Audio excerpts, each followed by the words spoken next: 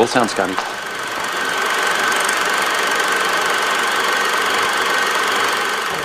Take your stinking paws off me, you damn dirty ape!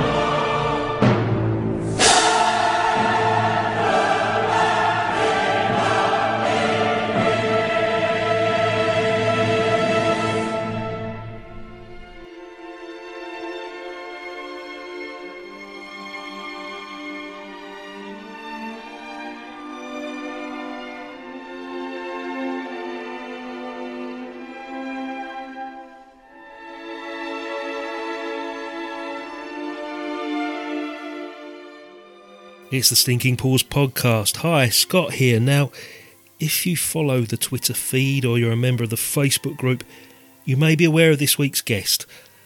Late last year, earlier this year, I was invited onto the excellent Glass Onion on John Lennon podcast to chat about the two John Lennon Imagine documentaries. Now, the host of that show agreed to appear on Real Britannia a couple of weeks back, where we chatted about the Richard Lester movie, How I Won the War, mainly because it featured John Lennon. Well, like a fool, he's agreed to appear here on the Stinking Paws to chat about a movie that's got absolutely nothing to do with John Lennon. It's Anthony. Good afternoon, mate. Hi, Scott. How are you? I'm very well. We were just talking off air about week 2 of lockdown, and well, one benefit of it is creating some great podcasting opportunities. Podcasting seems to be going on from strength to strength in this troubled time, mate. I mean, you're a busy man with your podcast, aren't you? They talk about the similarity between crisis and opportunity, don't they? But I don't want to, because I'm not. I don't feel guilty because I'm not benefiting financially from this. I feel like it is a service, you know. And I've actually made a point on my couple of shows that I've put out recently not to actually talk about this. I put a couple of things about it in the outro, but I wanted to sort of say, well, my podcasts are like a nice diversion, you know, something separate. And who knows when this is going to go out as well. It's the other thing.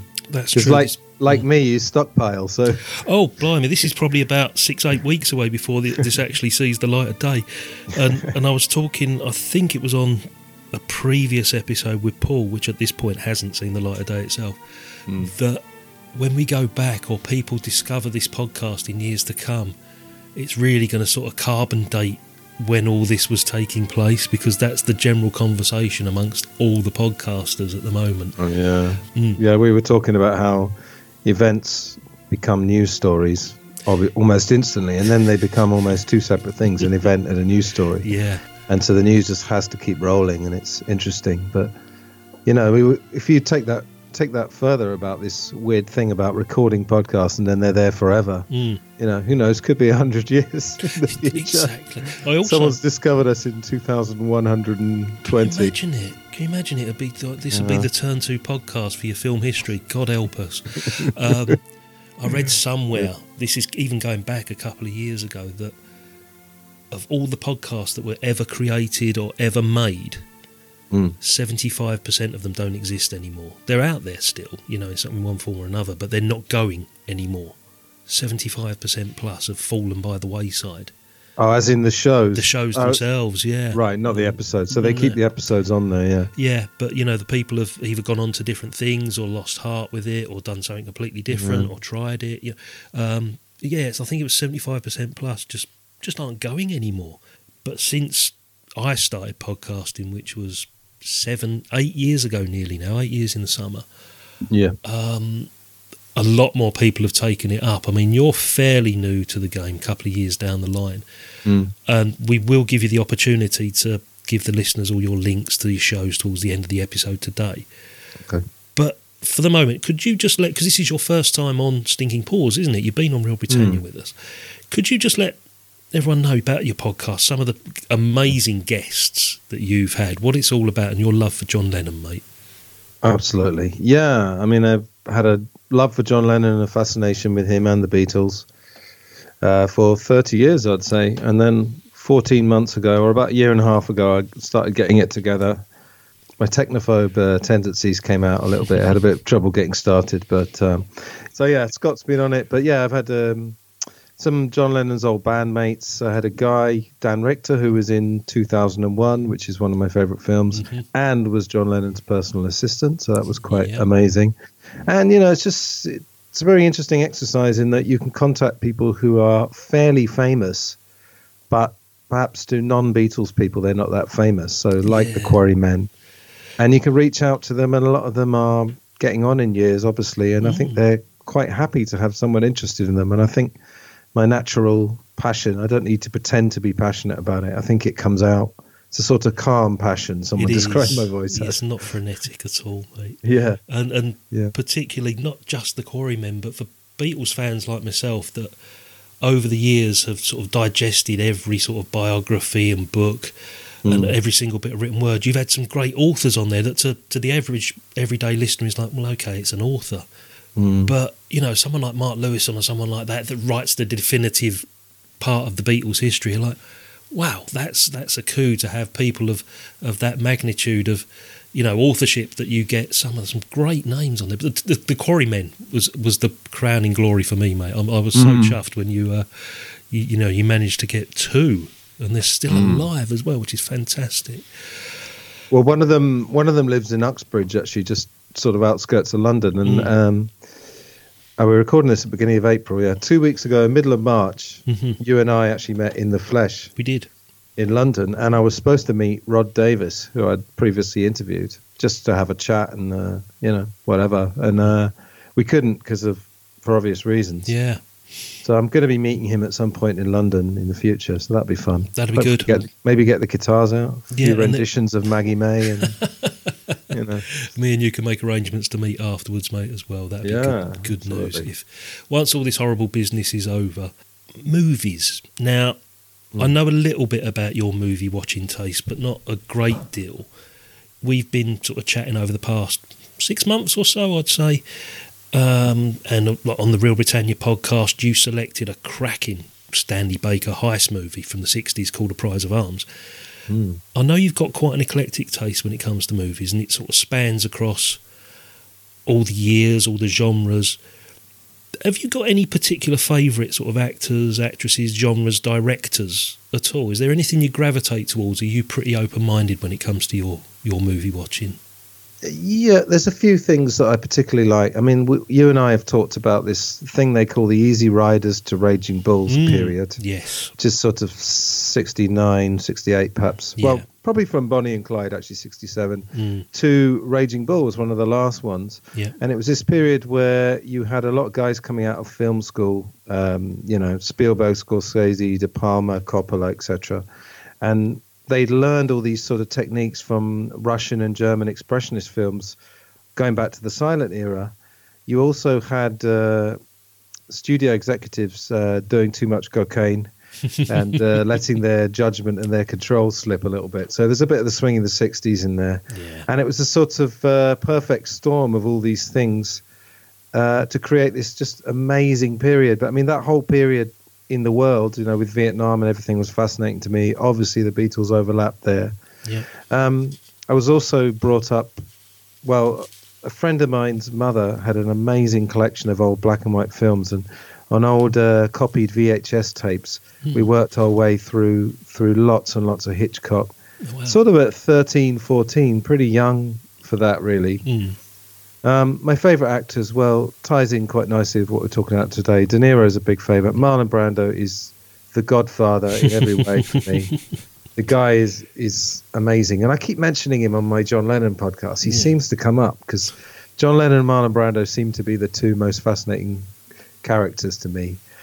My favourite film, I'm not joking, for a long time was in fact Raging Bull. Okay. Our topic for today, yeah. I kind of, over the last 2 or 3 years, I've sort of rewatched my top 30 films, I'd say. And there's lots of kind of ones from the 70s that aren't quite so high profile, like Sleuth and, The Taking of Pelham 1, 2, 3, because Robert Shaw is another big favourite in terms of actors. And I kind of come up with a top three. So it's Raging Bull, 2001: A Space Odyssey, and Apocalypse Now, which those last two are not very original choices, I understand. But and I'd say that of those three films, there's one Kubrick, one Scorsese, and one Coppola. I'm kind of happy with that because I'd probably say they're my three favourite filmmakers. So, yeah. I've lost touch the last 10 years or so. I really have lost touch badly with modern films because I kind of spend a lot of time on YouTube finding obscure ones that are free to view, freeloading some old black and white films from YouTube, basically. Get some crackers doing that, mate. You really find some hidden gems in there. Oh, you really can. Yeah. And the British, again, discovering your podcast, I think it's about a year ago, Real Britannia. I've gone back to some of those British ones, and we have Talking Pictures TV. Plug. Is there another podcast out there, by the way? There is, yeah. But we have that on TV, and some amazing stuff comes up. So I've kind of gone backwards, to be honest. It's great, though. The thing I've learnt doing Real Britannia is that I'd forgotten how much those British movies were part of my childhood and part of my growing up. Yeah. And an important part as well, family time, watching those sort of movies and growing up with your family, watching them together. And with Stinking Paws, I mean, we've got a broader canvas to paint on here because, it's world cinema, it's Hollywood, it is British as well. We do British movies on Stinking Paws as well. And thankfully, having guests like yourself on, it just gives us certain movies that I might not have thought about doing.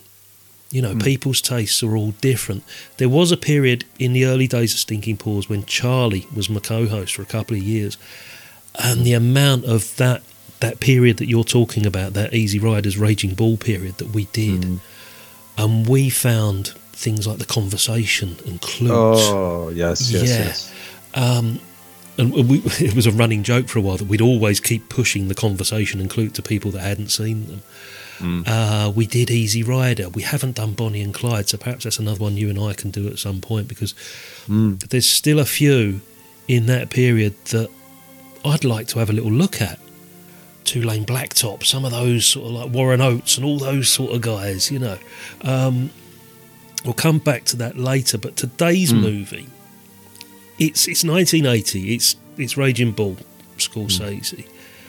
Now, one thing that I've learned over these past few months, getting to know you, going on your shows, is that whenever you appear on a podcast or you host a podcast, your preparation, I can hear them now, I can hear the notes, right, rustling.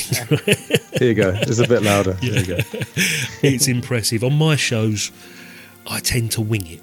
Right. But I've made an exception in this case. I've jotted down a few things. We're not talking major film study essays here, but just a few pointers. But I'm pretty sure that today's review is going to belong entirely to you because you'll see as we go along, I mentioned something to you off air about my relationship with this movie. It will all become apparent once we get chatting. So what we're going to do, let's play the trailer and we'll be back after this.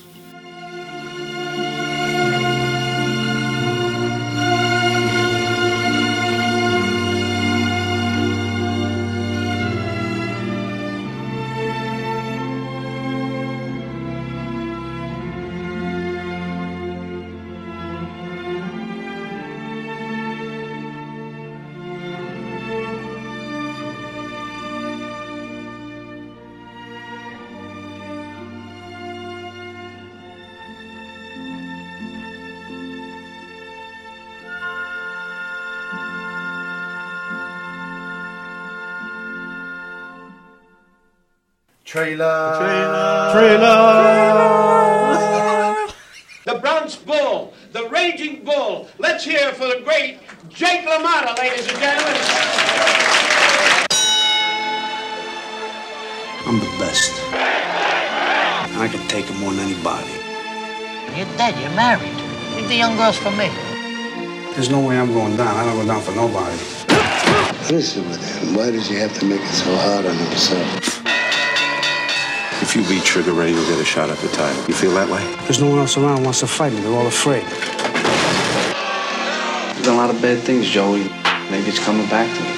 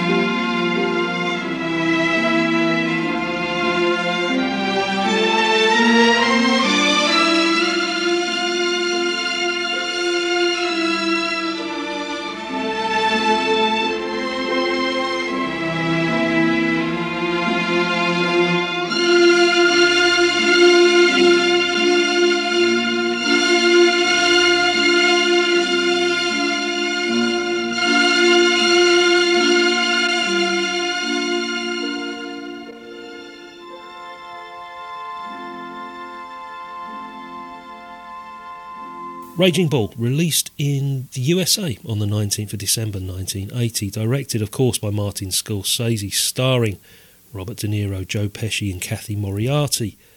The synopsis, now I've lifted this straight from IMDb, says it all actually, sums it up quite nicely. When Jake LaMotta steps into a boxing ring and obliterates his opponent, he's a prize fighter. But when he treats his family and friends the same way, he's a ticking time bomb, ready to go off at any moment. Though LaMotta wants his family's love, something always seems to come between them. Perhaps it's just his violent bouts of paranoia and jealousy. This kind of rage helped make him a champ, but in real life, he winds up in the ring alone. That's quite nice. That's not a bad little synopsis. It doesn't give away too many details. I mean, it doesn't tell you exactly who Jake LaMotta is. It doesn't tell you anything about Scorsese and De Niro. Yeah. Before I wind you up and let you fly with this, mate, right? Straight off the bat, this is what I'm going to be sort of pushing towards with you, like just to give you some idea of my background. Okay. I've always struggled with this movie. I first watched it mid-80s. I think Channel 4 might have had the premiere and screened it 10 o'clock on a Saturday night. Something like, I'm sure it was Channel 4. And it was at this period, I was about 14, 15. I was well into my discovery of classic movies and, of course, Raging Bull. I thought, I've got to see this. This is always in critics' top 10 lists and stuff like that. At the time, I thought it was okay. Not really my cup of tea, but I certainly appreciated it. The acting, cinematography. But I didn't think much more of it than that. I just thought, okay, I've seen it. I've ticked it off. My list of movies I need to see, my bucket list sort of thing. And I never went back to it until about 15 years ago. So I'm in my 30s at this point.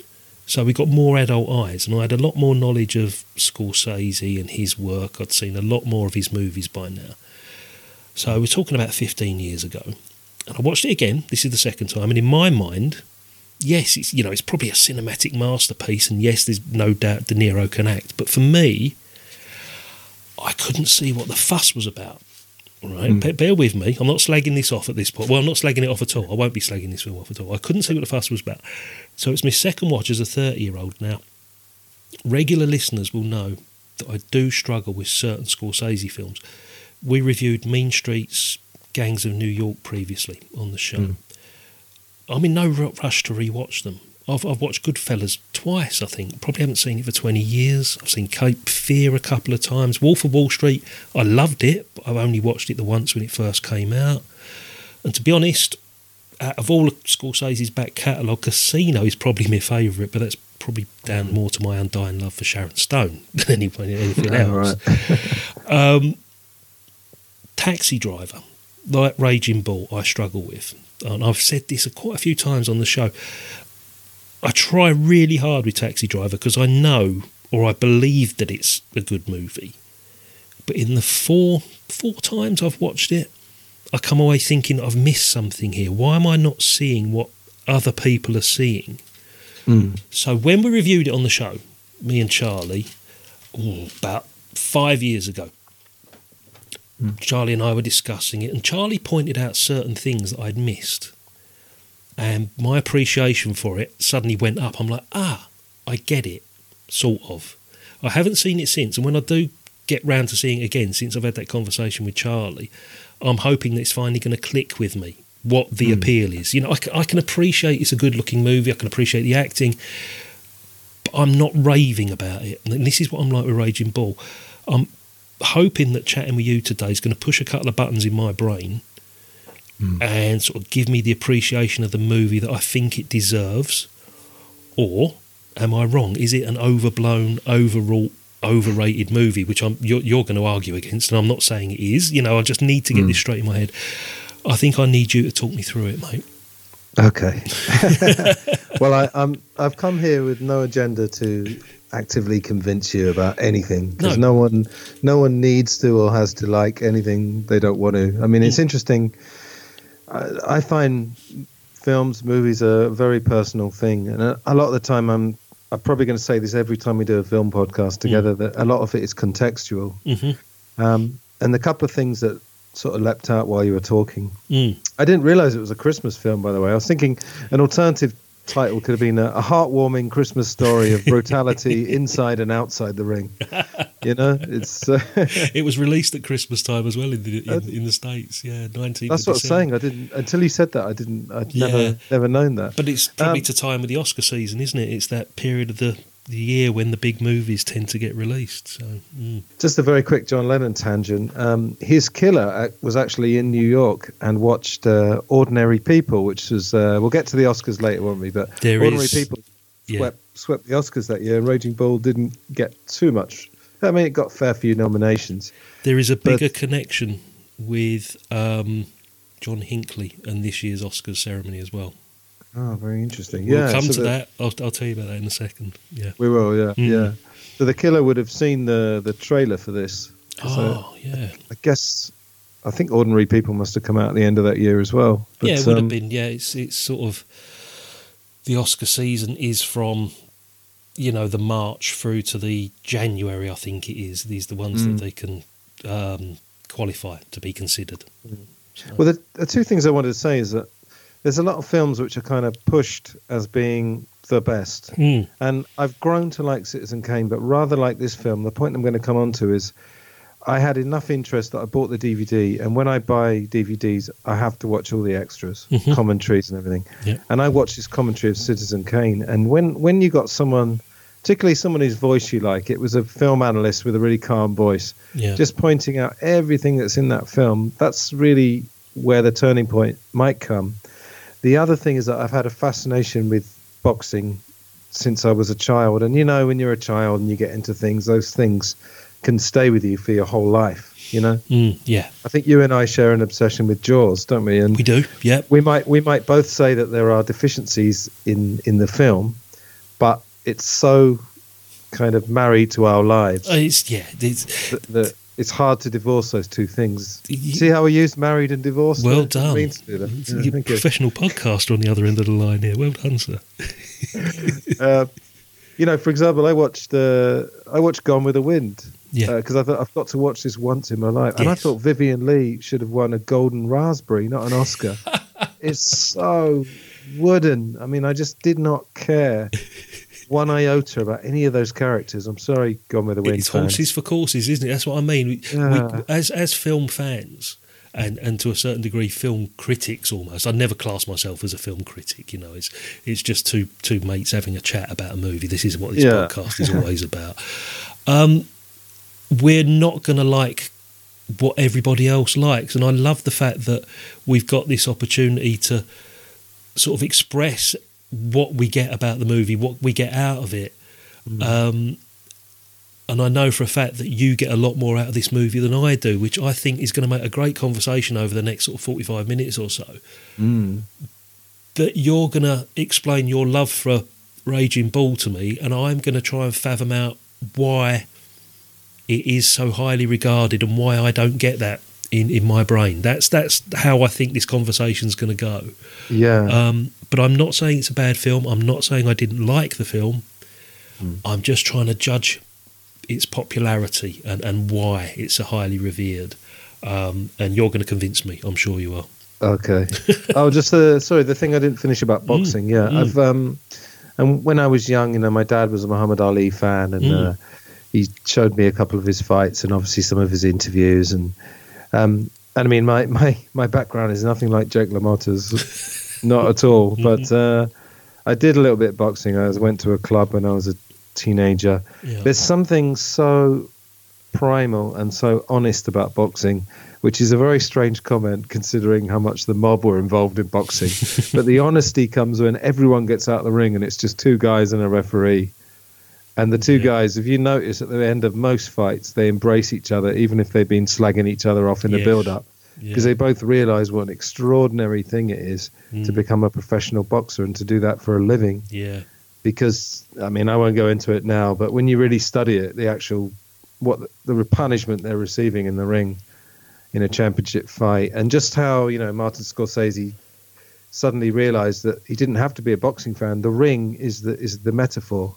It's the cages we're in, it's the traps that we set for ourselves and the traps that society sets for us, That's what the ring means. And Yeah, interesting you say about at the end of a fight that fighters will tend to embrace, and it's just a release, isn't it? That this whole months of preparation is finally over and they've beaten the living crap out of each other for the last 12 rounds.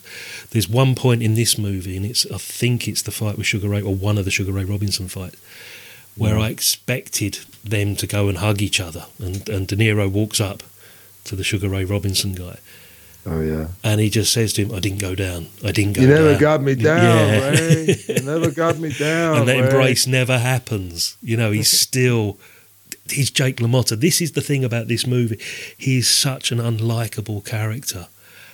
I found myself hating De Niro, but in a good way. We've said this before on the podcast. If you come away from a movie hating a bad guy, a villain in a movie, you know that actor has done their job correctly and you know, perfectly well. Because what you get with this is a perfect depiction of a paranoid, almost psychotic lunatic with no redeeming features whatsoever. It might also make you perhaps question your morality, because some of these people, like, I mean, if you think of, just to give a recent example, Breaking Bad. Yeah.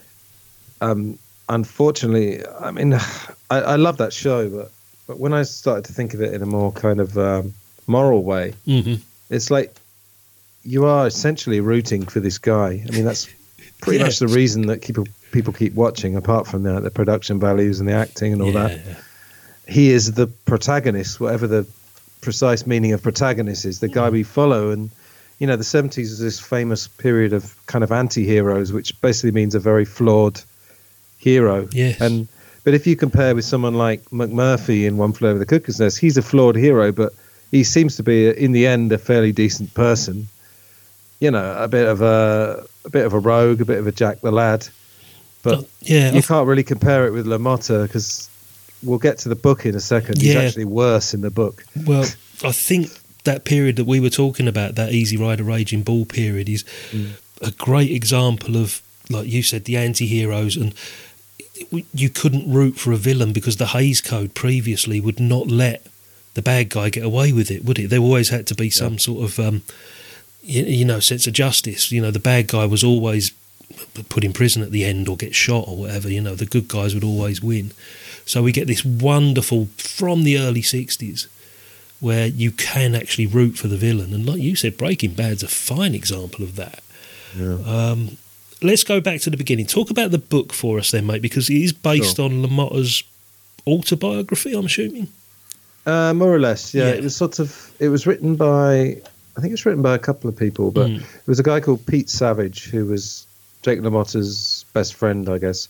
And the Joey character in the film, Joe Pesci's character, is a composite of the real Joey and Pete Savage. Oh, right. So they thought we'll just have one character instead of two. And it was, Paul Schrader turned it into more of a two brothers story. Yeah. But the book isn't brilliantly written at all. It's not a classic in that sense, but I haven't read it for a while. But the thing I remember, as I just said to you, Jake LaMotta was actually in many ways worse than De Niro portrays him, or the film portrays him. Yeah. The two things that I remember, Jake LaMotta actually thought he'd killed a bookmaker from, I think they were from the Bronx, weren't they? Yeah. And what happened was that when Jake LaMotta was 16, his dad gave him an iron bar and said, "Son, if anyone gives you any trouble, use that." Right. And during one of these documentaries I saw last night about Raging Bull, they were saying, can you totally blame Jake LaMotta when you know that story, that, you know, that was his dad's fatherly advice? Yeah. So Jake LaMotta actually killed, I can't remember how he did it, but he thought he'd killed this bookie. Like, the guy seemed to be stone dead, so he was carrying that around with him. And then years later, this bookie appears. Oh, right. Yeah, so he hadn't actually committed murder, but he had, ostensibly, he thought he had, and he carried on with his life. Yeah. And then later on, he actually rapes, I don't know if it's Pete Savage, but one of his best friend's wife or girlfriend. Wow, okay. Yeah, and then you've got lots of mob stuff, so it's kind of faithful to the book. But in fact, Mardik Martin wrote the original draft, and then Paul Schrader who I'm sure you've heard of. He wrote Taxi Driver, didn't he? Yeah. Yeah, and then actually De Niro and Scorsese went away and they reworked the script as well. So it was a bit of a committee job there. There's a great story at the premiere. The Motta was invited along with his wife. And halfway through, he turns to his wife and he says, "Was I really that bad?" And she turns to him and said, "No, you were worse." Yeah. So it is true what you're saying. That was one of my notes. Oh, you have got that. Sorry, mate, I've nicked that one. But, that's all right. But you just touched on the sort of the background, the book. It was De Niro was reading the book originally. I think it was during the filming of Taxi Driver. Is that right? And he was trying to convince Scorsese way back in 74, 75 to make the movie even there. Or was it Mean Streets? I can't remember. I read somewhere. It was I've heard a couple of things. I think it might be The Godfather Part 2. That was it. Yeah. Yeah. And then when he was making, I think he made a film called 1900, which I haven't seen. I think he had the book then. But, I mean, it's not the kind of book that you would need to pore over for weeks. It's all pretty simple, you know. Yeah. So he probably read it quickly. And, yeah, essentially he wanted Scorsese to do it, but Scorsese wasn't a boxing fan and he couldn't find any connection to it. And this is obviously pre-Rocky as well then, isn't it? So the idea was there before Stallone had the success. Yeah, there'd been quite a few boxing films, but there's one called The Setup, actually, with Robert Ryan, which I'd quite like to see again. I'm hoping that'll appear on YouTube. I may have a copy here you can borrow, mate, I'm sure. I think I may have it. I'll double check for you. Yeah, and there was one with Paul Newman and Somebody Up There Likes Me. Yeah, it's a great film, yeah. Yeah, it's a good one. And then, so I think boxing has always been a popular topic. Oh, yeah. I mean, go right back to the original version of The Champ. You know, that was Wallace Beery or wherever it was back then. Certainly had a bit of a resurgence post-75, post-Rocky, didn't it? That's the thing. Wasn't Chartoff and Winkler the producers of this? I think they were the producers of Rocky as well. Yeah, they were. And in fact, one of the reasons this got made, because the studios, quite rightly, I would say, were sceptical about this material. Yeah. The other thing which kind of does annoy me a little bit about audiences, apparently if you make a film in black and white, I don't know if it's the same thing now. Perhaps audiences are more sophisticated, but in the 80s, for example, when you decide to make a film black and white, they say you've already cut the potential gate receipts by 50%. Yeah. And it's the same with subtitles, and it kind of, I don't know, it's a bit of a bee in my bonnet. I mean, why is it such an imposition to read subtitles during a film? Yeah, some people just don't get on with it, do they? That's the thing. It's quite interesting. Like there are three or four great sort of major movies around this period that were filmed in black and white. You know, the same year we got The Elephant Man. Oh, yeah. Also, you got, David Lynch was doing Eraserhead. You had The Last Picture Show was in black and white, wasn't it? I think Paper Moon was in black and white. Obviously, Woody Allen film Stardust Memories came out this year. That was black. Great Sharon Stone again, her first appearance. And well, Chartoff and Winkler are actually. Sorry, I didn't finish my point. I'm rambling today. I'm sorry. Chartoff and Winkler actually used the Rocky thing to get Raging Bull made, because the studios said they wanted to make Rocky 2. Chartoff and Winkler were thinking that already, but they pretended they weren't sort of fussed about making it, and they used the leverage of Rocky 2 to get Raging Bull made. So there is a connection other than boxing between those films. Going back to black and white, I read somewhere, I mean, you've done a lot more research on this than I have. About this time, Scorsese was great friends with Michael Powell, the legend Michael Powell and Pressburger, who eventually married Thelma Schoonmaker, didn't he? He married the editor. He was married to her right up to his death. And this may be a bit of an urban myth, I'm not too sure, but the reason it was filmed in black and white was not through any artistic sort of reasoning by Scorsese himself. When they were filming the fight scenes, Powell pointed out that the colour of the boxing gloves they were using were the wrong colour. Yeah. Back in the 40s, there was only two types. I think they were black or oxblood, I think they were called. And Scorsese had chosen some lighter boxing colour or something. I can't remember what it was. And rather than refilm, he took the decision to film in black and white. But I can't imagine that being the case. I can't imagine that being the reasoning why this movie is filmed in black and white at all. Well, one of the documentaries they did mention that. Oh right, okay. I think that wasn't the only reason, but I think maybe they'd suspected there was something wrong with it anyway. Like it was all a bit too bright, perhaps. There was, but wasn't there also that Scorsese was so influenced by the bloody sponge at a boxing match that he'd seen? Yeah, that was the thing. He went to a boxing match twice, and the first one he sat in what they call in America the bleachers. Yes. The very, very high seats where you can't really see anything. And then they went again to Madison Square Garden, and LaMotta took them. Yeah. And presumably LaMotta was talking him through everything. So I think there was LaMotta, De Niro, and Scorsese went ringside, which would have been pretty interesting. Yeah, there were a couple of things. The blood on the rope. That was it dripping off the rope. That was it. Yeah. That was it. What was the other thing? And it was the bloody sponge on his back. That's it. Yeah, he was sponging down his back, and it looked like a mixture of sort of blood and water that was running down it. But I think Scorsese would have grown up at film school and everything, watching a lot of black and white. So I think he was very taken with that idea. And I think it was just the fact that Michael Powell had perhaps identified what was wrong with it.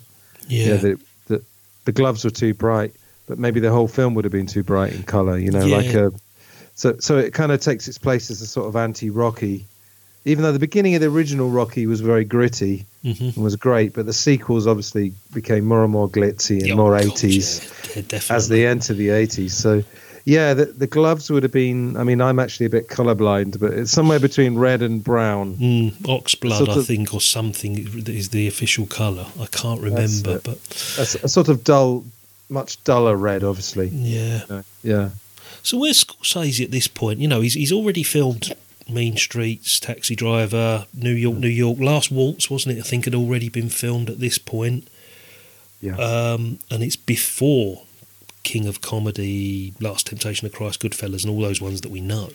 That's right. No doubt, some amazing movies in his CV. I mean, Scorsese in general, for yourself.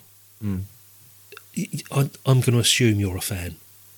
Yeah, he's a big favourite. Yeah. Are there any turkeys amongst that lot that you're like, oh, that's a bad movie, Marty? I'm not, not a big fan of that one. I haven't really followed him recently. I've heard there's a couple of films that haven't done so well recently. But Silence was one, wasn't it? I think a couple of years back. Yeah, I've really badly lost touch, actually. I'm very good on film up to about 2008, and then it's just completely fallen away. But no, I mean, New York I wasn't mad on because I'm not mad on musicals. Yeah. And, I mean, De Niro still did a pretty good job of being a musician in that film. There's not really. I mean, he had Mean Streets, Taxi Driver, Raging Bull, King of Comedy I love, and then he got into Goodfellas. Yeah. I prefer Goodfellas to Casino myself, but most people do. I think I'm the exception to the rule. I think maybe a lot of it, Goodfellas kind of came first, and The Last Temptation of Christ is a great film. Yeah. No, there's not really. I mean, I like that film After Hours. Have you seen that? Not since it came out. Yeah, but the comedy, isn't it? It's his really only attempt at broad comedy. Am I right there? I don't think there's any. Yeah, still black comedy. I mean, Scorsese films are never not going to be dark in some way, but it's got Griffin Dunne, who was in American Wealth in London. Yeah. I mean, Scorsese, to my mind, he's what I class as an old school director. He's a man with a vast knowledge, a deep respect for the medium and for the history of filmmaking. And you can see why he became friends with Michael Powell, or Michael Powell became friends with him, because they're two like-minded souls. There's this venerable, titan of British cinema, influencing the new wave. And you can just see how they got to be friends, and the great respect I can imagine that Martin Scorsese had for Michael Powell.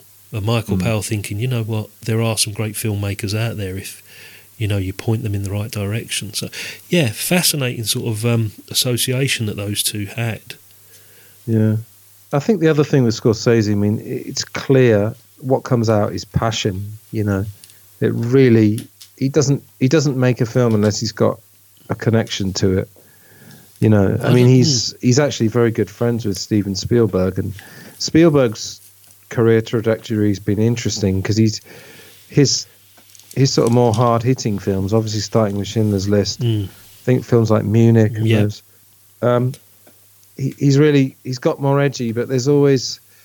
I'm not the biggest Tom Hanks fan in the world. I respect him as an actor, but I think Spielberg and Hanks together, you're going to get that rather wholesome, what I would say slightly sanitized view of the world. Is it a bit Capra and Jimmy Stewart? I've sort of updated, more hard-hitting than that, because obviously you can do more nowadays. Yeah. You know, but yeah, they're Spielberg and Scorsese are very good friends, I think, still to this day. But Scorsese's got that edge. And I mean, the reason he started doing Raging Bull was that, in fact, in 1978, he was hospitalized. I think he had a marriage breakup and he was hospitalized. He'd been doing loads and loads of cocaine and probably all sorts of other things. Mm-hmm. And he had some kind of epiphany. He was in hospital for a couple of weeks. And he suddenly, I think I'm sure De Niro came to visit him and probably said, well, you know, what do you think about that Raging Bull thing, you know, in your weakened state, you know? Yeah, convinced and he had him. some sort of epiphany, and he saw a bit of that LaMotta character in him, and that was essential. So, I mean, combination. I think I read a quote somewhere. He said that he actually saved his life, didn't it? He would have been dead if it wasn't for De Niro convincing him to make this movie. I don't think Scorsese has ever taken the easy buck. I don't think he's ever made a movie. It's like you said, they've always got a passion behind them, and he's got some of the deep interest in every subject that he does. I don't think he's ever taken a movie just for the sake of the money. Looking down the list on IMDb, they're all high quality Hollywood productions. There's nothing there that suggests that, you know, he's just done a quickie quota sort of thing to earn a few quid. Yeah, and I mean, he'd done enough by Goodfellas or Casino that everything he does now is just adding to the legacy. It's kind of like Bob Dylan. I mean, I don't know how much of a Dylan fan you are, but just purely the albums he made in the 60s, if he disappeared or, you know, or not survived, that he still would have had enough. You know, same Lennon, McCartney, I'm sure loads of other people. Only last week, Dylan released a 16-minute single. Yeah, I did. I appeared on a music podcast that we talked about that. Yeah, about JFK. There you go. Yeah, amazing. Still cracking. Right. Let's talk about we're not going to go deep into the plot because we tend not to overanalyze sort of like scene by scene on the Stinking Paws. But you told me before we actually turned the mics on that you particularly wanted to talk about the fight scenes, and I think we need to. We need to talk about the fight scenes in this movie. Oh, yeah. I'll get a little bit technical, but not too much. Go on. Yeah. Yeah, as regards the plot, I mean, he's a middleweight boxer. I guess if people have seen the film and are listening to us now and perhaps will go and revisit it, Jake LaMotta is a fairly well-known boxer, but without Raging Bull, I don't think he would have been so well-known because essentially at that time, the best middleweights were him and Sugar Ray Robinson. Mm-hmm. And Sugar Ray Robinson is actually rated pound for pound the best boxer ever by a lot of people, just ahead of Muhammad Ali, probably. Yeah. So LaMotta and Robinson fought, I think, 6 times, and you see 3 or 4 of those in the film. But really, LaMotta was frustrated by the fact that he wouldn't really play ball with a mob, and he got his title shot. It's all very political, you know. Him and Robinson were the best fighters. They kept fighting each other because no one else wanted to fight them, basically, because they were too dangerous. Yeah. So the fight scenes, I mean, they shot them over 10 weeks, and I mean, it's the amount of work and the amount of intensity that must have taken. I can't even imagine, because with most boxing films, for example, Rocky films, it's the cameraman is outside the ring. Obviously, as if it's a TV broadcast sort of thing, isn't it? Yeah, exactly. And it's often done with multiple cameras. You know, I don't know, 7 or 8 cameras, perhaps. I'm not sure. Yeah. Scorsese said, right, we're going to do this the Scorsese way, which is we're going to kill ourselves for 10 weeks, basically. So he shot inside the ring, which is just making it just amazingly more difficult. I think they probably had, surely they wouldn't have been crazy enough to have one camera. I don't know. I didn't check that, but probably maximum 2 or 3 different cameras running. There's just so much. It's really hard to condense this, but there's too much to say, isn't there? Because it is just a visual treat. Those 3-minute boxing sequences, not even that in some cases. I could point out a couple of things, actually. Yeah. One of the things is if you notice the cameras, you hear this constant shutter noise. Yeah. Yeah, that was actually done. There's actually 5 or 6 different sounds there. And the shutter of the camera is supposed to be something that's sort of impinging on his life, as it does with a lot of famous people, essentially. But it's just this relentless, very, very loud shutter sound. Yeah. And then I think the main thing that perhaps people can take from this is that the fights were actually designed almost like a dance. And they actually, the camera angles and the way you view the ring and the fight, they're actually all done quite differently, and they reflect Jake LaMotta's mood and how his life is going. I've noticed that. Sorry to interrupt, mate. I noticed that particularly in the Robinson fight where he came back after the war. It's very stylised, isn't it? Because there's points where he just stands back and he's just staring, and then the camera reverses angle and shows Robinson heading towards him. It's almost in slow motion. Absolutely. And it is his perception of the fight, isn't it? Yeah, I noticed that particularly on that one. Yeah, sorry, mate, yeah. No, that's all right. Well, there's one where his life's going really well and he has a really good win, and you'll notice the ring is very wide and it's a lot brighter.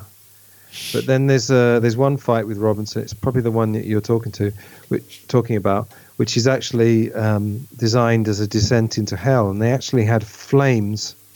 I don't know how they managed this. I think that's what Thelma Schoonmaker said in this documentary. They actually had literally flames coming. You don't see the flames, but you see smoke rising. Right, yeah. And then it's shot very dark, and there's an element of confusion, even to the point where the camera is actually outside the ring for a second, but Jake LaMotta, as he's sitting in the corner between rounds, is actually obscured by one of the ropes, so you can't see his face. Oh, right, okay. And it's all supposed to be this sort of descent into hell, and it all sort of has a kind of mirage smoky effect, as if Jake LaMotta doesn't quite know what's going on, like as if it's all surreal, as if it's imaginary almost. So I mean, until that's kind of pointed out, you perhaps wouldn't. Well, someone with a keen eye like you, who's been doing film podcasts for a few years, would notice that. Right. Remember what I said at the beginning? I needed you to point out certain things to help make it click for me. You've just done it. That's one. That's one part of it. I'm thinking, okay, there's more to this than just a good-looking fight scene here. Yeah, and I mean, there's slow motion. There's the thing that we mentioned earlier of Scorsese with the blood. Yeah, where they basically are putting the sponge on the fighter's back, which is supposed to be his water, but it's a mixture of water and blood. Yeah. For obvious reasons. There's some other amazing things that I didn't know, that when LaMotta's having his final beating, his final fight with Robinson, which is the absolutely brutal hammering he takes, the one where, as you said at the end, he says, "You never got me down, Ray." Yeah, because LaMotta famously never went down and could absorb pretty much any amount of punishment, a bit like Joe Frazier later on. Oh yeah, definitely. Yeah. And there's stuff like there's a bit where this is amazing. Just before he takes that beating, in the round before it, one of his cornermen is sort of gently wiping, I think, his cuts, but it looks like he's giving him the last rites. You're definitely seeing more in this than I ever did. Yeah, well, no, I mean that was pointed out. It's not, it's not exactly that, but it's a very, for some reason, a bit like Kubrick. I can't imagine there's anything in a Scorsese film that's an accident, because the guy is oh god, so precise, so meticulous. And then, shall I talk about the sound effects now or later? I was going to just sort of go back to that, because you mentioned about like the flashbulbs popping. I read somewhere that the sound designer created these specifically from certain objects, did it, and the punches. Yeah. I know you're going to have all the details on this, but also because they were so unique and they were created specially for this film, he then destroyed all the tapes after the film was released. Is that correct? Yeah, he did. Right. Frank Warner, his name was. He wanted to start from scratch every time. He didn't want to reuse anything. Can I go through these sound effects? Yeah, good, because it's quite fascinating how they come about and sort of created them. Yeah, go on, mate. What have we got there? Yeah, it's quite amazing. I mean, one of them is a drum you will hear, a big bass drum, which is distorted. And there's something, I don't know exactly what it symbolizes, but it's very ominous. There's lots of sound of animals. So you hear like an elephant braying and a horse. One of the amazing ones is a horse kind of shuddering, which kind of reflects the shudder you'd have if someone was hitting you extremely hard, you know? Wow, okay. Yeah, and there's sort of howling and screaming noises, but this guy is a genius for me. They're slowed down. There's some backwards noises, which is very Beatles, of course. I was just about to say, was it George Martin in charge of this? No, it wasn't. No. Yeah, there's echo applied to it, and he also one of the sounds is dry ice on glass, and you can imagine this horrible screeching sound that dry ice would make on glass, and that was sort of used as a backup to the sort of screaming sounds of these animals. And it's the flashbulb I've mentioned is supposed to be like some sort of machine gun. Wasn't there sort of baseball bats beating the hell out of melons and fruit and things or something as well? Yeah, I mean, he said is a cantaloupe just an American name for a melon? It's a type of melon, isn't it? Yeah, it's a type of melon. Yeah. I think it's something whacking a cantaloupe is the punching sounds. I'm sure there's more, but there's rumbling and one of the other things is that in that Sugar Ray Robinson beating, there's a bit where there's silence. There's this very, very stylized thing where they basically both stop. Yes, and they're staring at each other. Yeah. Yeah, obviously didn't happen in the fight like that. Although you can actually see the original fight with the original commentary on YouTube, but they have silence, and then they put the sound of an animal breathing to signify LaMotta and Sugar Ray's breathing. But maybe there's something about an animal breathing that's just a kind of deeper. You imagine like a large animal would be it's the very, very primal thing that you hinted at the beginning as well, isn't it? You know. Yeah, but there's a sort of element of horror about these sort of screeching noises when you know that they're there and you listen. You know, I really would love it. It would be the ultimate tribute if your listeners went back and watched the film, having listened to us talking about it. You know, I think if you have the DVD, if anyone has the DVD with all the extras, it's worth kind of wading through those because there's loads of stuff that I didn't notice. Already, now I'd sort of put off a rewatch for a long time, a future rewatch. I may go back to this a little bit quicker than I was expecting because, like I said, I think you are managing to turn the right buttons here for me and push those buttons in my brain, like I said earlier. into what I missed. The fight scenes, I had no problems with the fight scenes, and you giving a bit of background as to how they were created have just made them even more fascinating. Yeah. But it's the build up to the fight scenes and it's the family stuff as well, which we'll go back on, but I know you've got a little bit more to say about the actual, the boxing itself. Yeah, I mean, all I was going to say, they actually, boxing is brutal. I mean, I went to a few fights ringside when I used to go to this club, and in the end I didn't really want to go after a while because it's quite horrible at times. The thing I always remembered was not actually, when I did a little bit of boxing, the thing I was always scared of was being hit on the nose. Yeah. I can't even imagine like getting your nose broken. But the one I actually remember was actually a guy took a body shot and I heard this cracking sound. I don't think it was Sorry, listeners, putting you off your dinner here. I don't think it was a rib actually cracking, but it was some kind of impact sound. Yeah. And I think they actually exaggerated the brutality of it. Perhaps, that's only going by one of the filmmakers, but certainly the bloodletting must be a bit exaggerated. The spurting, or was that? Yeah, I think that was slightly stylized. Yeah, it's the combination of the blood, the sweat.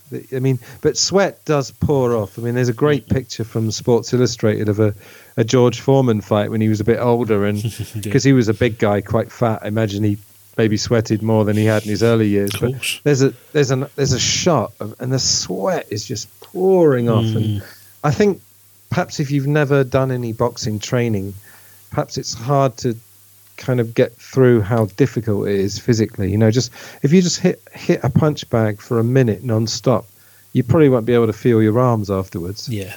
You know, I certainly wouldn't. Yeah. I'll get out of breath lacing them up, mate, lacing up the gloves. But it's the blood, the sweat, and the steam. That's the things. And the steam just adds to this kind of, a bit like they use in film noir. It adds to this sort of heady, very intense atmosphere. Not so much the story, but the way it's filmed is very film noir. You know, it's very dark with the shadows and everything, and that's all very, very symbolic. Yeah, it's the opening sort of credit sequence. Yeah, it's almost like, because this is back in the days when you could smoke in public spaces, and there's almost, like you say, this fog. You can't see the audience pretty much past the first or second row of ringside, because there's this heavy fog just surrounding in beautiful black and white. So it takes your focus to the ring. Your eyes are not drifting away to things going on in the background, because you've got nothing to look at. There's nothing there. And like you said, the steam as well. And when you add all those elements together, coupled with animal sounds, that's fascinating. That revelation there, mate. As I say, you've added another layer to this movie already for me. Well, that's what the extras on the DVD did for me originally. So I'm kind of just passing it on, because I hadn't noticed them at all. No. I knew there were sound effects going on, but I didn't know exactly what they were. It's incredible. The cinematographer was a guy called Michael Chapman. Yeah, who worked on Jaws?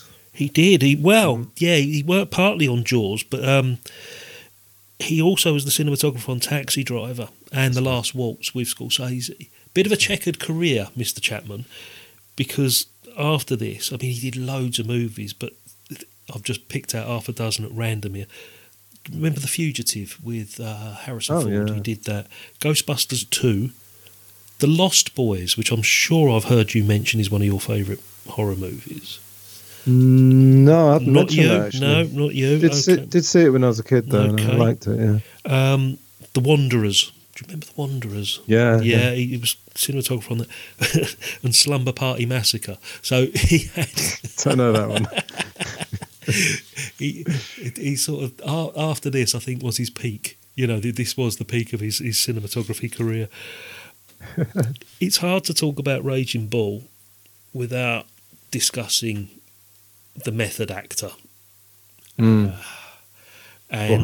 the lengths that the lengths that De Niro in particular went to for this, because whatever your opinion of this movie, whether you love it, you hate it, you've got no opinion of it whatsoever, it can't be denied that this is probably the classic example of method acting at its extreme and at its peak. I think this is where it really sort of came to light. I mean, there's that famous story, wasn't there, of Marathon Man, when Dustin Hoffman didn't sleep for 3 days, wasn't it, or something like that? Yeah, and he ran round until he was completely exhausted as well. And the morning, they were due to do some shooting, he explained to Laurence Olivier that he'd not slept for 3 days because that's what the script demanded. And he went, "Have you tried acting, dear boy?" Yeah. Brilliant.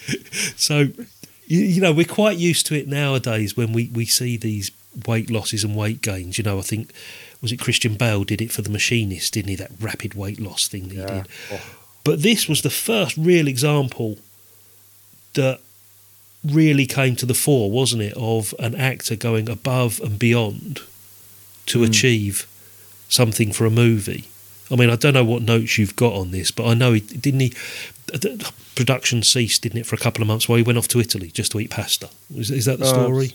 Yeah, absolutely. He put on 60 pounds, which is 4 stone something. Yeah. Actually, I feel like it seems like more than that. But what you actually see the effect of that very early in the film, because the film is bookended with him in 1964. Yes. As a sort of nightclub owner, telling these terrible jokes and doing this kind of fairly dodgy cabaret, but quite charismatic in his own way. And then they actually go from 64 to back to 41 or 43, something like that. Yeah. Yeah, I mean, I think Joe Pesci in this documentary said, he wanted to make it clear that De Niro wasn't doing this to win an Oscar, the weight gain. I mean, he was just like Scorsese, I think that's probably one of the things that bonded them. They were both obsessive, amazingly dedicated, passionate. And, I mean, not only that, but not only the weight gain. I mean, De Niro and Pesci have a scene towards the end of the film because Jake LaMotta obviously beat up his brother because he thought he was having an affair with his wife. Yeah. And then they don't meet in the story for, I don't know how long it is. I guess it's a few years. It's after the war, isn't it? It's definitely after that third fight with Robinson, because Robinson came back after the war, didn't he? Because he was serving. That's right, yeah. It's after sometime that. in the 50s, I'd say the 50s, looking at the ageing of Joe Pesci's character, yeah. What they did was that Pesci didn't see De Niro in the time he was putting the weight on. Oh, right, okay. And so when they went to do that scene, that was the first time he'd seen him. So there's a kind of shock on his face. Because honestly, I mean, to you and the listeners, if you look at that, it's not just the weight gain. He had the breathing right. I mean, they were all worried. They wanted to get those scenes shot quickly so he could start losing the weight again. But they said he got the breathing of a fat guy right. I mean, I suppose it's probably because he was fat.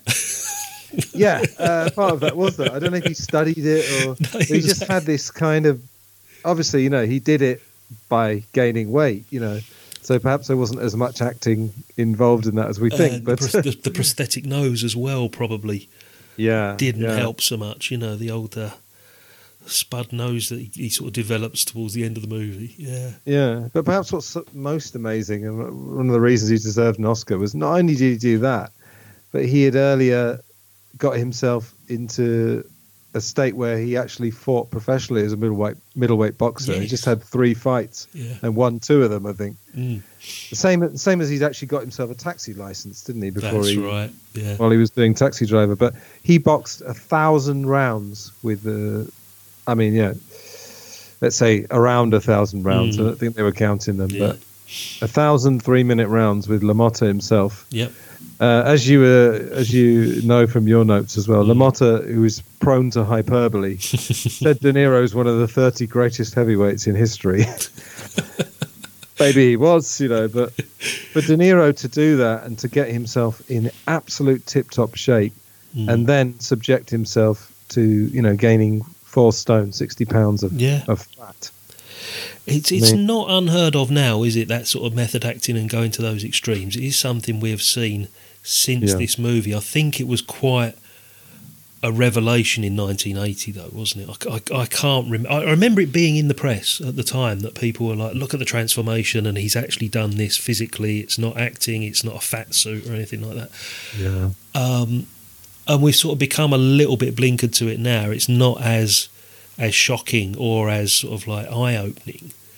But back then, it was like, wow, that's just incredible, Yeah, I mean, these things can't be, can they? When you've same with music, Beatles or whatever. You can't know the impact of it when it first comes out, and I think the ultimate testimony to people like De Niro and Brando is that all the young guys who came out after said, I wouldn't be doing this if it wasn't for them. Mm-hmm. Yeah, very Brando, influential. Yeah, and talking to Brando, obviously, De Niro recites the famous "On the Waterfront" monologue. Could have been a contender, which was written by Bud Schulberg. Mm-hmm. But funnily enough, another thing I hadn't noticed till I saw this documentary is that there's not many kind of sweet scenes in this film, but one of them is LaMotta's first date with Vicky. Yeah. And someone on this documentary said it's very similar to Marlon Brando and Eva Marie Saint On the Waterfront. Oh, right, yeah. Because you've got a kind of boxer, for a very working class boxer, kind of being a little bit sweet, obviously turning on the charm a little bit. And there's a little bit of similarity there. I had never noticed that before. No, I hadn't. No. We spoke about the visual side of things. We've touched briefly on the sound effects and the sound sort of quality and the lengths that they went to create some of that. You can't mention this movie without talking about the soundtrack itself. Now, Scorsese, I believe, certainly not the first director in history to use classical music as a score, because look at 2001, a film you're more than familiar with. you might need to confirm this for me, but I don't know how true this is. I read that it was possibly by accident that classical music was used as the soundtrack, because wasn't it, I think, the score hadn't been written for 2001, but Kubrick used the Blue Danube and things like that just to give himself a sense of the tempo and the timing when it came to editing and just generally assembling the movie. But he liked it so much, he decided to keep all of those famous bits of classical music in. Whether that's the case or not, Scorsese has deliberately chosen this classical score, hasn't he, as far as I'm aware? Well, I mean, he's a great talker. You know, he's a great interviewee, and he's not surprisingly he's done a couple of director commentaries on DVDs, and he talks very fast, but he's, you know, full of passion and information as well. And he always paints a picture of where he grew up in New York, in these sort of tenement buildings. What he would hear through the windows was a mixture of families arguing, and music. Oh right, yeah. And you could sort of smell the cooking at lunchtime and dinner time as well. It was very, very evocative. Yeah. And one of the things was classical music, and I think an uncle of his gave him this the soundtrack to I guess it's an opera, Cavaliera Rusticana, and by a little known composer called Mascagni, and obviously the main one is the intermezzo, you know, that you know, the main theme. Become incredibly famous since the release of this this movie. Oh yeah, of course, it's synonymous, isn't it? I think it's one of the most iconic credit sequences in movie history, to be honest. I think so. Yeah, that whole thing, like I said, sorry mate, but the whole thing I said with that fog, the almost slow motion, the low angle camera, the black and white, and that particular score, and instantly you're like, hello, we've got something a little bit different here. Yeah, and I guess the characteristics of opera, there's often a lot of tragedy in the stories, but it's also, there's a kind of majesty and beauty in these sort of soaring music you hear in operas. Yeah. And, you know, critics would say that it's glorifying it a little bit.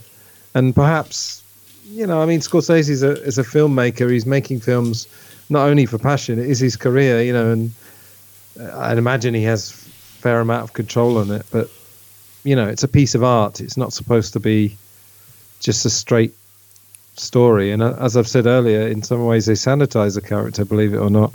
Yeah. But, I need to have a little bit of a delve into the background. I've got the Blu-ray that's probably got the same documentaries and commentaries that you've got on the DVD, because there's a wealth of stuff on there.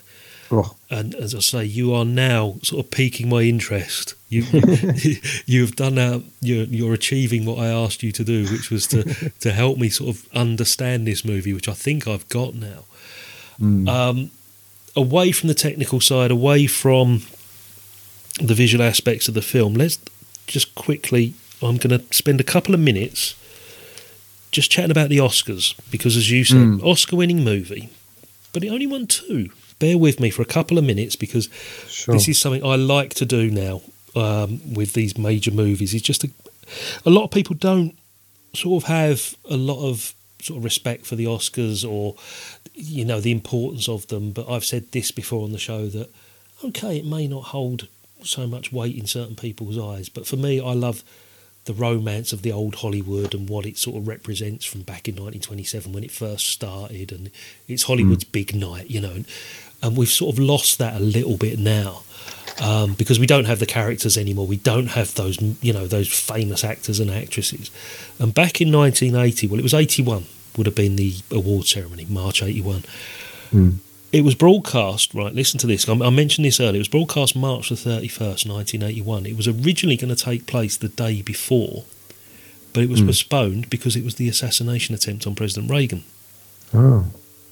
So, a little bit of a Taxi Driver sort of reference there, because wasn't Hinckley obsessed with Jodie Foster? Yeah. There's all that. And was it you that told me, was it Hinckley also had a copy of Catcher in the Rye, same as Chapman? Absolutely, yeah, he did. Yeah. So, took place a day later, was postponed for one day. Up for Best Picture, as well as Raging Bull. You've already mentioned Ordinary People won the Best Picture that year. Yeah. Interestingly enough, black and white movie, The Elephant Man, was up for contention. Yeah. Along with Coal Miner's Daughter and Tess, the Roman Polanski adaptation of Tess of the D'Urbervilles. Best Director went to Robert Redford for Ordinary People. Yeah. Polanski was nominated. David Lynch was nominated for Elephant Man. Scorsese for Raging Bull. And a guy called Richard Rush for a film called The Stuntman, which starred Peter O'Toole. Best Actor, of course, De Niro won it.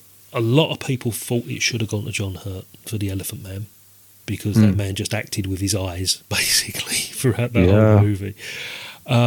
Peter O'Toole got nominated for The Stuntman. Jack Lemmon got nominated for a movie called Tribute, which I'm not aware of. I don't think I know what that one is. No, I haven't seen that. And also Robert Duvall, another Godfather connection here. He got nominated this year for a movie. Now, I don't know if you've seen this. It's called The Great Santini.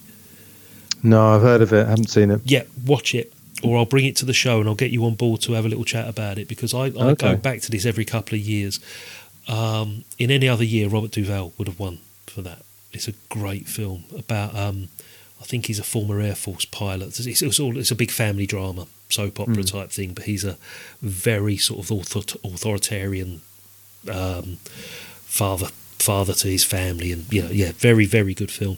None of the female actresses got nominated for Best Actress. Nominations this year was Sissy Spacek for Coal Miner's Daughter, Ellen Burstyn for Resurrection, which I don't know. Goldie Hawn got nominated for Private Benjamin. Do you remember that? Oh, I'd take Kathy Moriarty over Goldie Hawn that year. Kathy Moriarty was amazing. Yeah. Mary Tyler Moore got nominated for Ordinary People, and Gina Rowlands got nominated for Gloria. I think Kathy Moriarty was nominated for Best Supporting, actually. Yeah, Best Supporting Actress. Yeah. She was nominated, but it went to Mary Steenburgen for Melvin and Howard, which is the Howard Hughes thing. It's quite a good film with, I think it's Jason Robards, if I remember right. And Pesci got nominated for Best Supporting Actor, but that went to Timothy Hutton for Ordinary People. So, Thelma Shoemaker won for Best Editing. So it only won 2 Oscars, Editing and Best Actor. Yeah. And it was nominated, it was nominated for Best Picture, Best Supporting Actor, Best Supporting Actress, Best Director, Best Cinematography it was nominated for, but that went to Tess. And interestingly and surprisingly, it didn't win. Best Sound, because we focused a lot on the sound here. Oh. Do you want to take a guess what that went to? I don't know. Best Sound in 1980. Yeah. Oh, that could have been The Elephant Man, couldn't it? It could have been, but it's a film that's not been mentioned. It went to The Empire Strikes Back for Best Sound. So his mate George Lucas was involved there somewhere along the way. Yeah. Oh, yeah. So it's just something I like to sort of it gives a snapshot of what was going on around the time of the movie's release. Gives you an idea of what else was out there. Do you want to add any more before we sort of summarise and sort of wind this down a wee bit, mate? Yeah, just a couple of things. I mean, I made a note of some other films that came out in that year, because that's something I like doing. And the ones that I would have seen and quite like, American Gigolo came out that year. Yeah. I've never been a big Star Wars fan, but obviously that's a big event, is The Empire Strikes Back. Oh, yes, yeah. The Long Good Friday, big favourite of yours. Oh, we recorded a Real Britannia last week. It's going out on Good Friday. Oh. And then Superman 2, because Richard Lester, we've obviously reviewed How I Won the War before. I love Superman The Shining, of course, Kubrick and Jack Nicholson. And a big favourite of mine, Woody Allen film, Stardust Memories, which is essentially about being famous. And just a couple of things with The Elephant Man. My friend Rob Ager, I'd like to plug him actually, Rob Ager, Ager. He does film analysis on YouTube, and it's really good. And he just recently did one about The Elephant Man, so I watched a few scenes of that. 2 interesting connections. It's a 1980 film in black and white that's got lots of smoke. It has. Smoke and steam, yeah. Smoke and, fog and steam, yeah. And the other thing is that Raging Bull, when he's at his very lowest point, which is when he's in the jail, do you remember? And he's beating the hell out of the wall, yeah. Yeah, just to tell the listeners, those walls were cushioned with rubber. So I should hope so. It wasn't actually hitting the hard wall. I say that's taking method acting to his extreme, the way he was headbutting that thing. So yeah. But when he actually breaks down in the jail, he starts saying, "I'm not an animal." Oh, yeah. Yeah, isn't that amazing? She's obviously one of the quite key lines in Elephant Man. Well, there you go. Yeah, I don't think there was any collusion between them. I wouldn't have thought so. Yeah. It was on the poster. I remember the sort of tagline was "I'm not an animal, I'm a human being," and it's in the trailer. I remember it being a big part of the trailer for Elephant Man. I'm going to be bringing Elephant Man to Real Britannia at some point because it's also one of my favourite movies. Oh, I would can like I volunteer for that? Yes, I would like to invite you to that one, mate. So that will be happening in the next couple of months. It's the 40th anniversary again, isn't it? So, you know, it's interesting to go back on it. It was supposed to get a new cinema release, but obviously with things going on at the moment, that's not going to happen. So I bet there'll be a nice sort of 4K Blu-ray restoration out there before long. So we might tie it in when that actually happens. But yeah, the 80s are a fascinating year. People just think it's John Hughes movies, and it's not. Yeah, I had one more thing about the film, and then I'm done. Yeah, the home movies. If you remember, there's the bit with where it suddenly goes colour. Yeah. You see them getting married, and it's a sort of it's one of those filmic devices actually where you can cover a few years. You know. Yeah, transition of time and all that lot. Yeah, transition. That's it. They were actually taken from Jake LaMotta's real home movies. Oh, really?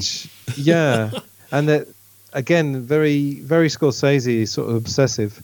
They're almost shot for shot the same. In fact, now the idea of having the colour films, obviously, because probably when Jake LaMotta did it, it was quite trendy, and you had to have a bit of money to have, of course, to get colour film, of course.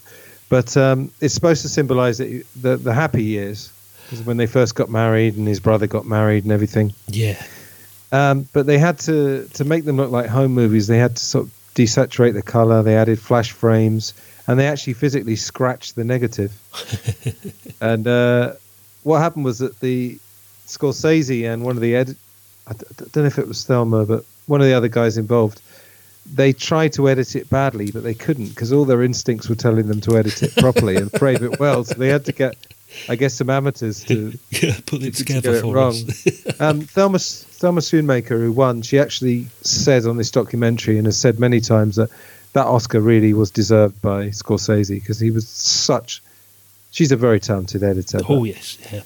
I think directors are often very much involved in the editing, and they sit in the editing room with the editor. So. Oh yeah, they obviously direct that side of things as well as directing what's going through the camera. Yeah, she's a skillful lady. She's worked with him for 50 years. She's still working with him up till recently. I'm not sure if It's amazing. Yeah, how involved they are together now, but it's a 50-year relationship. I know that, and.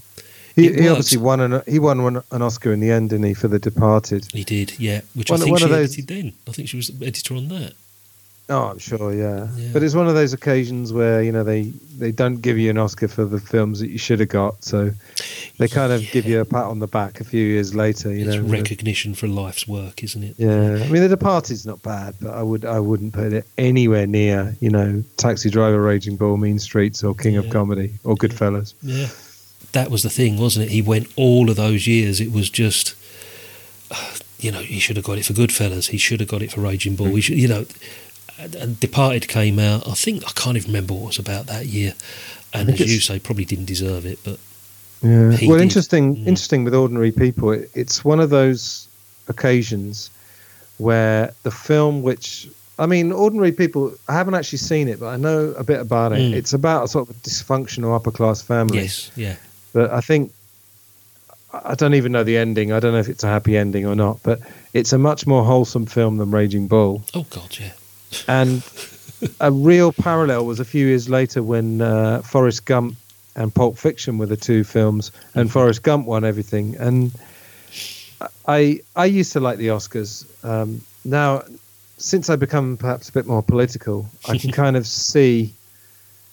when someone wants to protest something like Michael Moore when he did Fahrenheit 9/11, it's like, don't ruin our party with real life. And I think these years where something like Forrest Gump or Ordinary People will win over something that, for me, is clearly better filmmaking, more visceral filmmaking, kind of tells you a bit about the politics of it. Yeah, like I said, since 1927, I think was the first one. It's been Hollywood's pat on its own back. That's the best way to describe it. That's what it is, isn't it? It's like It's our party. It's our rules. And the glamour. And it's not what public opinion doesn't dictate who wins an Oscar. Look at the Academy members. They're not members of the public. Exactly. So, if it went to a public vote, that would be an interesting thing, to find out how it would have gone. We know in certain cases that, Goodfellas should have won over Dances with Wolves. That Pulp Fiction should have won over Forrest Gump. Every other year there is a case of that. Same with whether it be the actor or the actress, the director, whatever. You know how this thing works. I mean, the third in the trilogy of the Lord of the Rings sequence won that year. But deep down that was in recognition of the whole event, the whole of that trilogy. Yeah, it's the achievement. Yeah. And the fair play to Peter Jackson. He created and actually invented, along with the Weta Workshop and all that lot, special effects that were not, in great use. The motion capture and Andy Serkis and all that sort of stuff. And it was in recognition of that whole event, as we say. But I like the Oscars because of the romance of it, because of the history of it. They don't hold a great deal of sway with me as to, great, Parasite won this year because it was the best film. It was a bloody great film. I probably actually do agree with that decision. But for me, I just like watching it because I like watching Hollywood be smug and patting itself on the back, as I say. Because that's what it was all about, It's a bit like now the internet's here and there's all this sort of wealth of alternative information of all kinds. Really, now we use the word mainstream and the word alternative for mainstream media, for example. It's kind of like the same thing. It's like at the end of the year, you see top 10 news stories, and me with my kind of honed cynicism about TV news. Yeah. I almost think of it as the top 10 stories that were given lots of traction to distract you from all the other things that were happening. That makes sense, yeah. And so it's almost like top 10 mainstream, more or less mainstream friendly. Yeah. Or however many films are nominated for Best Picture. And often the right people win. I mean, for example, with Pulp Fiction, Tarantino won for writing. Yeah. And Raging Bull now has got its recognition. And the wonderful thing about films is that, as you and I have talked about before, films change over time in that some hold up and some don't. Oh, yes. And some have lasting value. And Raging Bull and Pulp Fiction, I think, have their place, fairly cemented. And in fact, just a final anti-mainstream moan to do with podcasts, which you and I are very much involved in, as we're doing now. Yeah. It really annoyed me at the end of last year. I saw in the Radio Times or something, top 10 podcasts of the year, and of course they're all podcasts by famous people, as if they need any more publicity. Yeah. So I'd like to say, anyone listening to this who is in any kind of official position, I'd like to start recognising podcasts that aren't by famous people. There's a hell of a lot of good stuff in there. To me, that sort of takes away the whole ethos of what podcasting was all about. Podcasting was a medium that suddenly made it available for me to be sitting here in my front room talking to you 80 miles away, 40 miles away, wherever you are. And just having a chat about a movie and putting it out. It was my dream of being a DJ when I was a teenager. Yeah. And putting together the documentaries that I do for Rainbow Valley. It's given me that opportunity to do it and to put it out to an audience. Peter Crouch, what does he want to do a bloody podcast for? What's all that about? Yeah. And funnily enough, I found a podcast called Last Podcast. No, sorry. It's something like... it was looking at famous people and looking at whether they were nice people or not. Right. And there was one on John Lennon. They did people like Nina Simone. And people that are kind of contentious characters. Yeah. And it was a BBC one. And I listened to quite a few BBC podcasts and enjoy them a lot. But it's something about when it's mainstream and perhaps when you're earning money for it, it doesn't have that free-flowing, free-form thing. It was this one I listened to was just trying a bit too hard. Yeah, I know what you mean. Yeah. And I feel like, you and I, as we're doing now, and my podcast and your podcast, I think we all pride ourselves on the fact that we do our research, but we're just pretty relaxed about it, and there's no time constraints. You know, that's why. Go on. Sorry. No, I've always said that when I started this 8 years ago, I wasn't going to monetize it. I wasn't going to do it for any sort of monetary reasons. It was an outlet for me to talk to friends about movies that I like, or movies that I needed to discover, or movies that I wanted to recommend to friends and get their reaction to. Because, all right, we could sit in a pub and chat about movies, but we'd never really go into the depth that we've done today over the last 90 minutes almost. Yeah. And as I said to you, thankfully, I think you've actually, in this 90 minutes, convinced me that Raging Bull is the better film than I thought it was. And I'm going to go back to it very, very soon. But if it wasn't for the podcast, Raging Bull would have been consigned to the back of my mind 15 years ago, after that second watch. I would not have had the opportunity to watch it this week and talk to somebody with a great passion for it, which is what you've got. Yeah. And just work it out in my brain, which you've actually done. In summary, I think I like it. I certainly like it more going into, coming out of this podcast than I did going into it. I certainly appreciate, I concede it's a good-looking movie. It's filled with incredible performances. I will give it another go. I was originally going to say, I'll give it another go in a couple of years. I'm thinking before the end of the year I may rewatch this, or at least go to those documentaries and commentaries that you were talking about. Yeah. What I found out on this viewing, we haven't really mentioned this, but I found I enjoyed the last act more than the first couple. The highlights of the boxing sequences, that's obvious, but that last bit, not the downfall, but the after boxing career, I was sort of more, oh yeah, I like this. The everyday family stuff, there's a lot of improvisation there. You can see that it wasn't scripted, a lot of it, which isn't a bad thing. It produces some great, golden pieces of cinema. But it was just that last bit that I think I found more fascinating. The method bit, I think I found a bit more fascinating. Interesting. Yeah, you've actually made it click for me, certainly within the boxing scenes. And what I'm going to do, I normally review it because I log these on letterboxd.com, which is a 5-star rating system. I'm not going to give it 4, I'm going to give it a heavy 3, if there is such a thing. 3 with a heart. Because I tend not to do half stars when I do my reviews. So yeah, it's a heavy 3, a very light 4, if you want to call it that. I don't know. Yeah. Do you actually rate movies in your head? Yeah, sometimes. I maybe it's part of my it's part of my nature, but I probably do go for halves. Okay. If it's required. This one, I don't. Ironically, I don't actually believe in perfection, but this is still a 5-star, 10 out of 10. That's fine. There's nothing wrong with having it. It's in your top 3, isn't it? So it's got to be a 5-star, 10-star movie for you. But for me, it's the personal connection.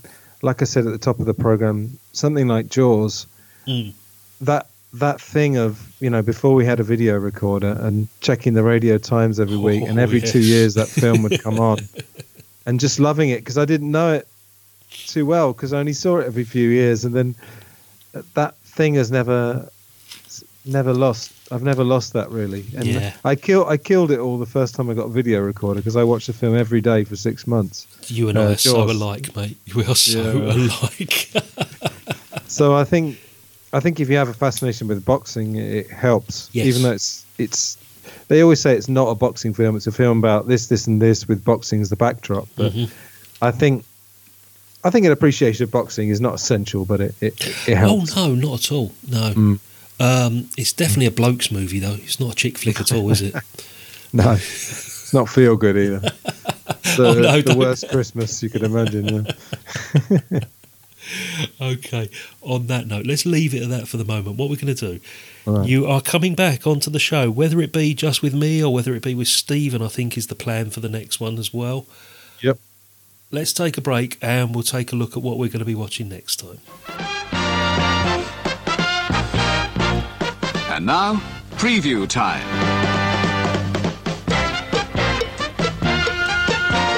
When it comes to entertainment, You can't beat a good film. So let's take a look at what's coming your way.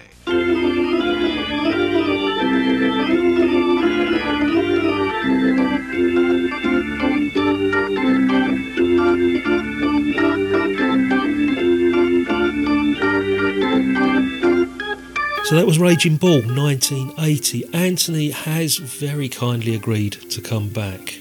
Thank you, sir. I've enjoyed today. This has been really great. It's been an eye-opener. You've helped me appreciate a movie that I think I needed to appreciate. Yeah, I'm pleased about that. Now, next time, I don't think you actually chose this. Wasn't it a joint decision between us? We sort of threw a few titles across to each other, me, you and Stephen, when we were recording A Real Britannia. Yeah, I think I threw a few Hitchcock your way and you'd done some of them. Yeah. And then we decided on this one. So we're going to go back to 1948, a movie that is completely unlike Raging Bull as you can get. It is Alfred Hitchcock. It's a bit experimental. It's not filmed in one shot. It was filmed in 8-10 minute sequences or something like that.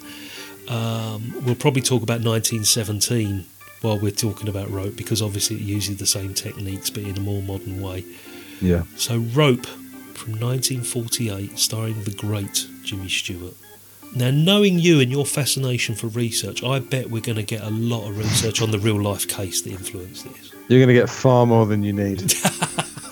That's what I like about you, though, because a bit of detail is what this podcast has been lacking for 8 years, mate. Oh, right. Yeah, I'm never lacking in that. No, it's been absolutely fantastic to have you here, mate. Thank you for coming along. I hope you enjoyed it. Yeah, very welcome. Yeah, it was great. I just had a picture in my mind. Can you imagine Jimmy Stewart as Jake LaMotta? How do you think that would go? No. Not very well, no. No, he'd struggle to be flyweight, wouldn't he, let alone middleweight. So. Well, his height might get him up to about welterweight. But, yeah. It's been fantastic. Yeah, I mean, this is a film I'm very passionate about. I cheated in a way because all the research was already in my head, if you know what I mean. No, nothing wrong with that at all. Like I said to you, it's not a case of doing research and trying to be technical about a film, but as long as the conversation flows, mate, which it has done today, with me and you just chipping in enough to hopefully keep the listener entertained for the last 90 minutes. Yeah, and I hope they go back, and if they have some interest in it, I mean, go back to it and notice all these little things, because some of these things are just fabulous, all the sound effects and all the other stuff we talked about. That's certainly what I'm going to be doing, mate. Now you've pointed out elephants, for God's sake, who knew? Yeah. Could you give the listener, before we go, how can they get hold of The Glass Onion on John Lennon? Yep, Glass Onion on John Lennon. I actually host it from SoundCloud, and if you have a SoundCloud account, that's probably the best place, because it's got all the photos associated with each episode. It's quite colourful. I like SoundCloud. Then I'm on all the other ones that I guess you're on as well: iTunes, Stitcher, Spotify, Podbean, etc. Yep. And then there's a Facebook page, which is the same name as the podcast, and then Twitter is @OnionLennon, capital O, capital L. And I've been 14 months. Been pushing it a bit this year, in terms of marketing, and it's growing. It's a great podcast, mate. I mean, I've been on there 3 times now. Was it 3? Yeah, and we're going to be recording another episode for film fans out there. Obviously, listening to this, hopefully you do look like the odd movie or two. We're going to be talking about Nowhere Boy from a couple of years ago, so that's coming up. Yeah, you don't have to be a fan of the Beatles or John Lennon to listen to the podcast. I would highly recommend it, because some of the guests that Anthony has on there are absolutely incredible. The conversation's good. The research is impeccable, as always. Thank you. Anthony, thank you very much. Thank you for being here, sir. And you're very welcome. We'll see you very soon. Take care, mate. Goodbye. All right, mate. All the best. Bye.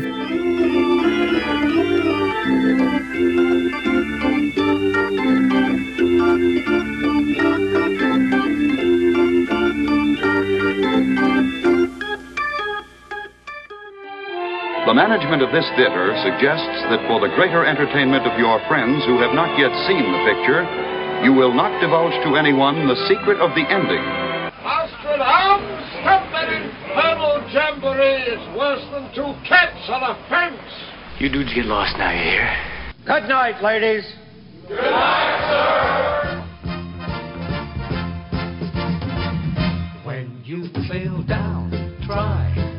positive thinking, that's what I told them and said. Don't wear a frown, try positive thinking, laugh at your troubles instead. You've got to look on the bright side, on hope so much depends. With your confidence sinking, positive thinking helps you on the way, my friend. When things look black, try positive thinking, treat every season as spring. No glancing back, try positive thinking, trust what tomorrow may bring. This crazy world that we live in will keep on spinning round, but with good, strong, positive thinking, we'll get together and life won't let us down. Shut up, you ugly bitch. Oh, shut up. We enjoy it.